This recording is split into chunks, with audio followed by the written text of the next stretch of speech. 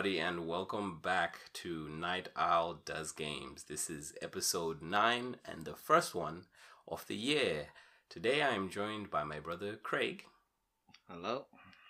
And it's the first episode of 2020. We hope you all had a good Christmas and a good New Year. I think both Craig and I are still getting into the groove of things in terms of especially with the podcast, setting things up. Has been fun. But as we said, I think in episode 7, the next section of the book was mainly really text. There weren't really any exercises, so the text is quite heavy. I think is the best way to describe it. To describe it. So mainly but we're basically just gonna go through some bullet points off all of that text of things that I guess probably are helpful, hopefully. But I would definitely, I think even Craig agrees, would definitely recommend actually getting a copy for yourself, because there is a lot of information in this book, and in fact just too much for us to completely cover in this podcast. So there's links in the description of the podcast of where you can get the book, or you can just Google it. Game Design Workshop.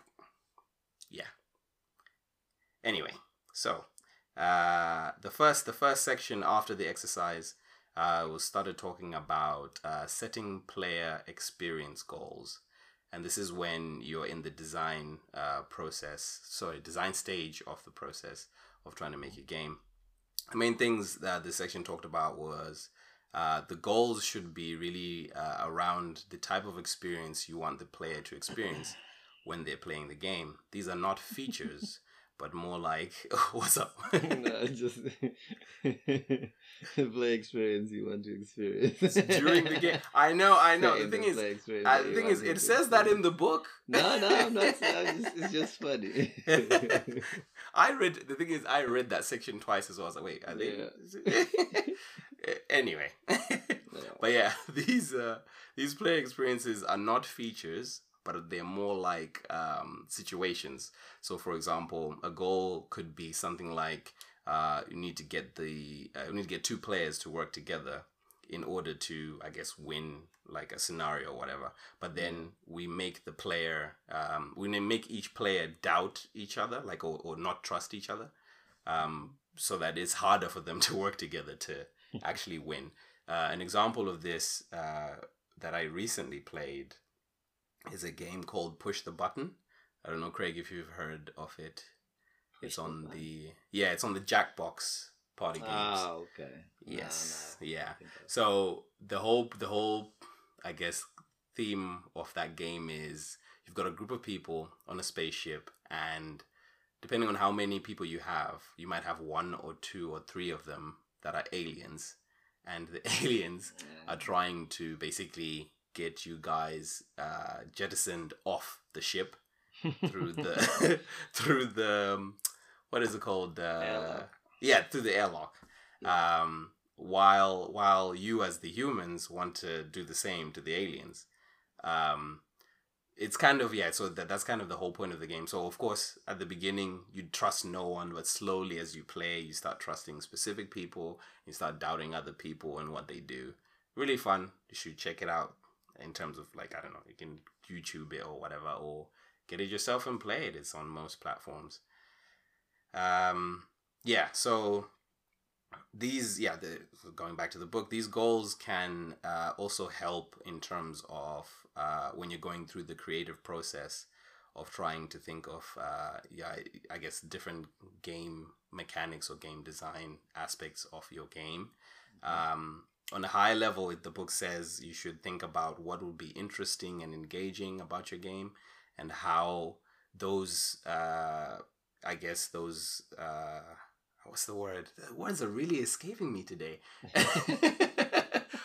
Those situations or those scenarios in your game, how someone else or like the player would describe them to somebody else.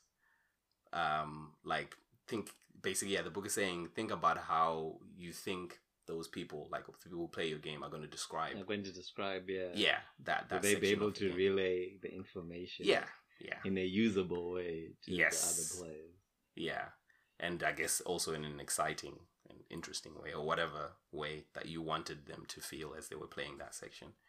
And yeah, to be honest, the main, just doing like a top-down view on all of these notes, the main thing is I've noticed the book really like kind of draws comparisons with what actually happens in the industry, saying that basically like there's this whole thing of like just kind of rushing into starting to program, like, you know, you've got an idea, start programming it. Yeah, true. I did notice that as well. Yeah. It's like, guys, like, slow down. Slow down, exactly, yeah. Like, yeah, actually build out your game in Yeah. paper form before Yes. you start making assets and all that. Actually find out, is this game fun? Yes. Before you start sinking time into, like, actual time into it.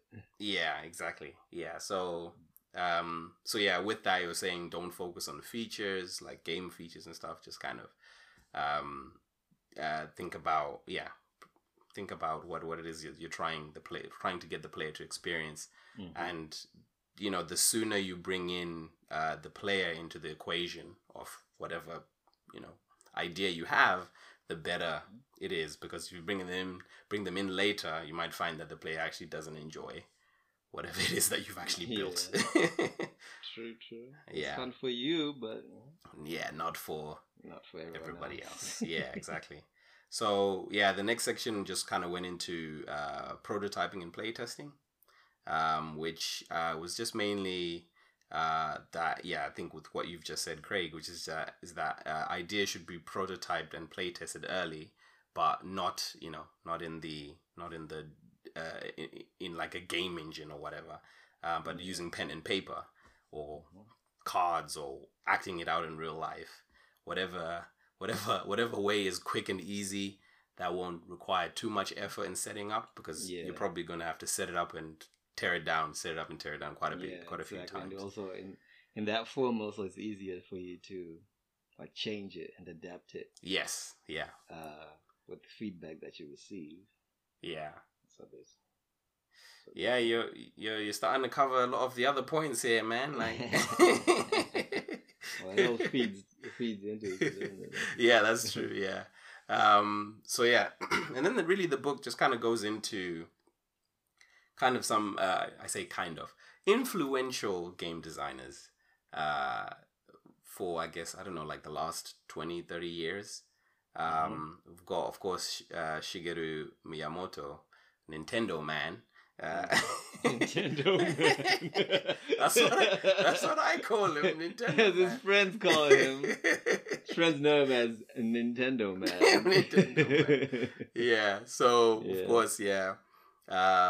He was a key person in, you know, designing Mario, Zelda, Star Fox, etc., the whole shebang. Like, there's loads of games that it was part of. And then there's, of course, I only picked 3, but the book has so many. There's Will Wright, who designed the Sim series. So like in Sim City, there's the other one, Simant, yes, SimCon, yeah, all of those. The Sims. The Sims, yeah, I guess. miss out the big one. I know, right? And then this one I found interesting. I don't know what you thought. Peter Molyneux. Yeah, the Molyneux. Yes.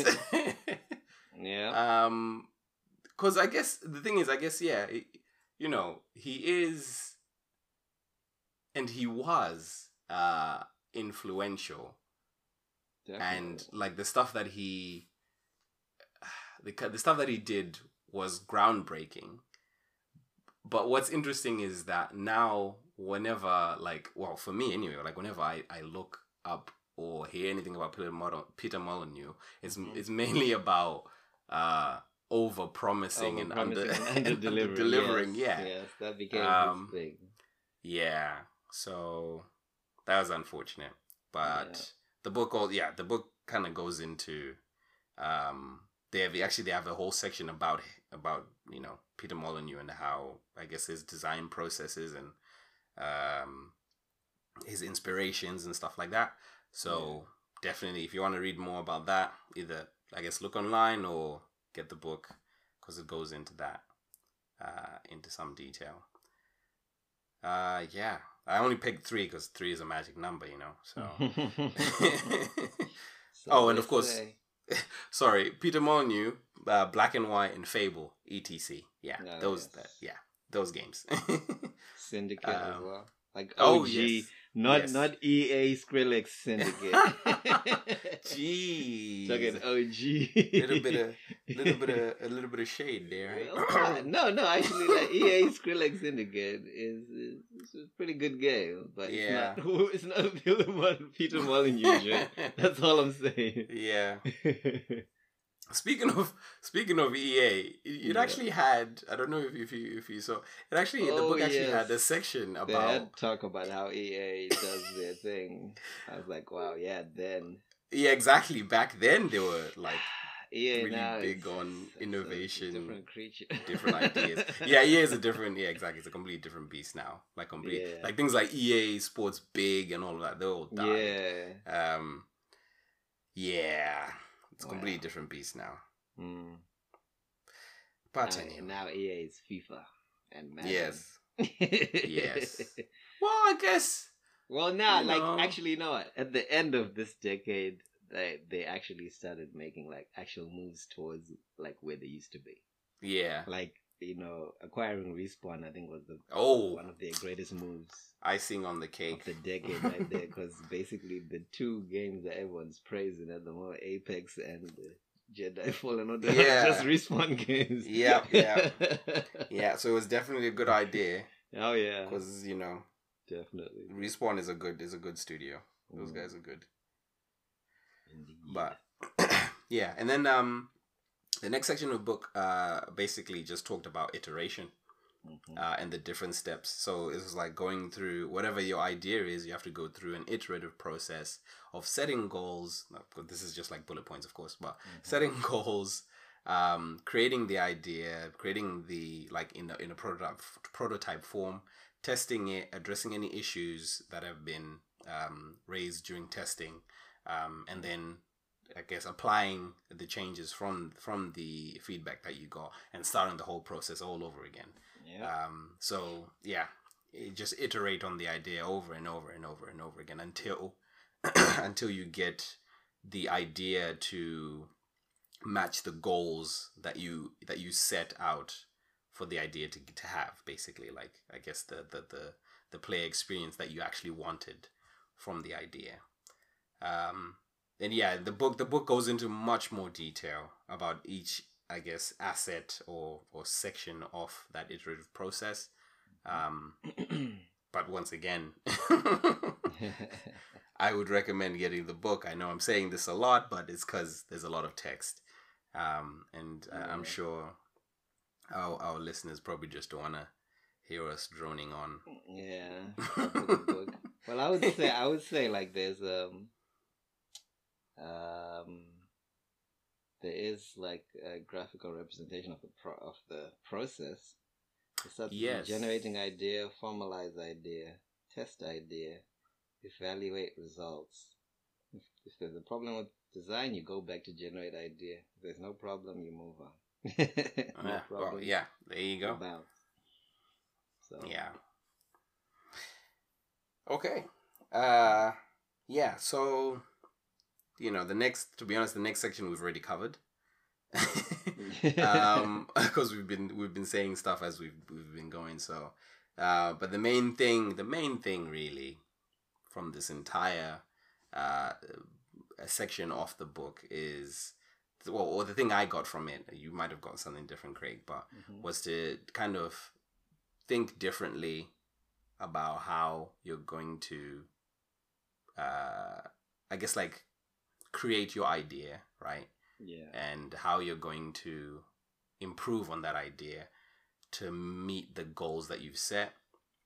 And then the other one was that I feel like the book was also kind of trying to say to, because this book was used at universities, wasn't it?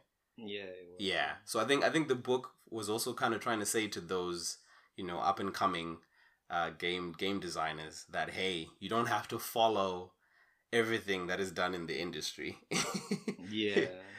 if you want to like truly innovate or get an idea that is like, really groundbreaking, you should try not to follow everything that happens in the industry. Because for one example, it was saying that like a lot of the times when people skip this stage of going through the iterative process with the idea before actually like programming it or making it, what tends to happen is that a lot of these companies end up like following mechanics from existing games. Yeah. Exactly. And then because of that, sometimes, or a lot of the time, I think the book was saying was that your game just ends up being very similar to other games. Yeah, it's just basically a facsimile of other games. Yeah. Like it's not, in that sense, like it's not a wholly original idea. You're like, you're basically saying, I want to make a Gears of War like. Yes. And that's the start of your idea. That's like the germination of your idea. Like, what if I could make something like Gears of War? Yeah. You know what's gonna happen? You're gonna make something like Gears of War. That's where you started. Yeah, exactly. That is it. That is it right there. Yeah. So yeah, like what? Yeah. So it was just like saying, just try to take yourself out. Think out of the box. Like try to take yourself out of like the things you know. Yeah. And also like, just like in any other art form, don't necessarily always just look at the art form that you make. Like so many great ideas come from things that are not games. Yes. Yeah. So look outside of the gaming sphere as well. That would actually help you more. Yes. Than trying to look at other games. Yeah, because I think isn't it like, well, if I remember correctly, like the book was saying that Mr. Miyamoto got a lot of his ideas from his childhood. Yeah. Like stuff that like from his play, like when he used to play on the playground or something like that. Yeah. Like I used to like go in the forest and go in the caves and all that. And yeah. I was like, maybe I should make a game about this. And the playground thing was actually, I think that was the inspiration for, what was it? I can't remember now. There's a game that he said, was inspired by some playground thing. I think maybe it was on the Nintendo compilation type game. Oh, right, okay. Yeah. And I know, like, he said, what's called Pikmin. Pikmin was like him gardening. Oh.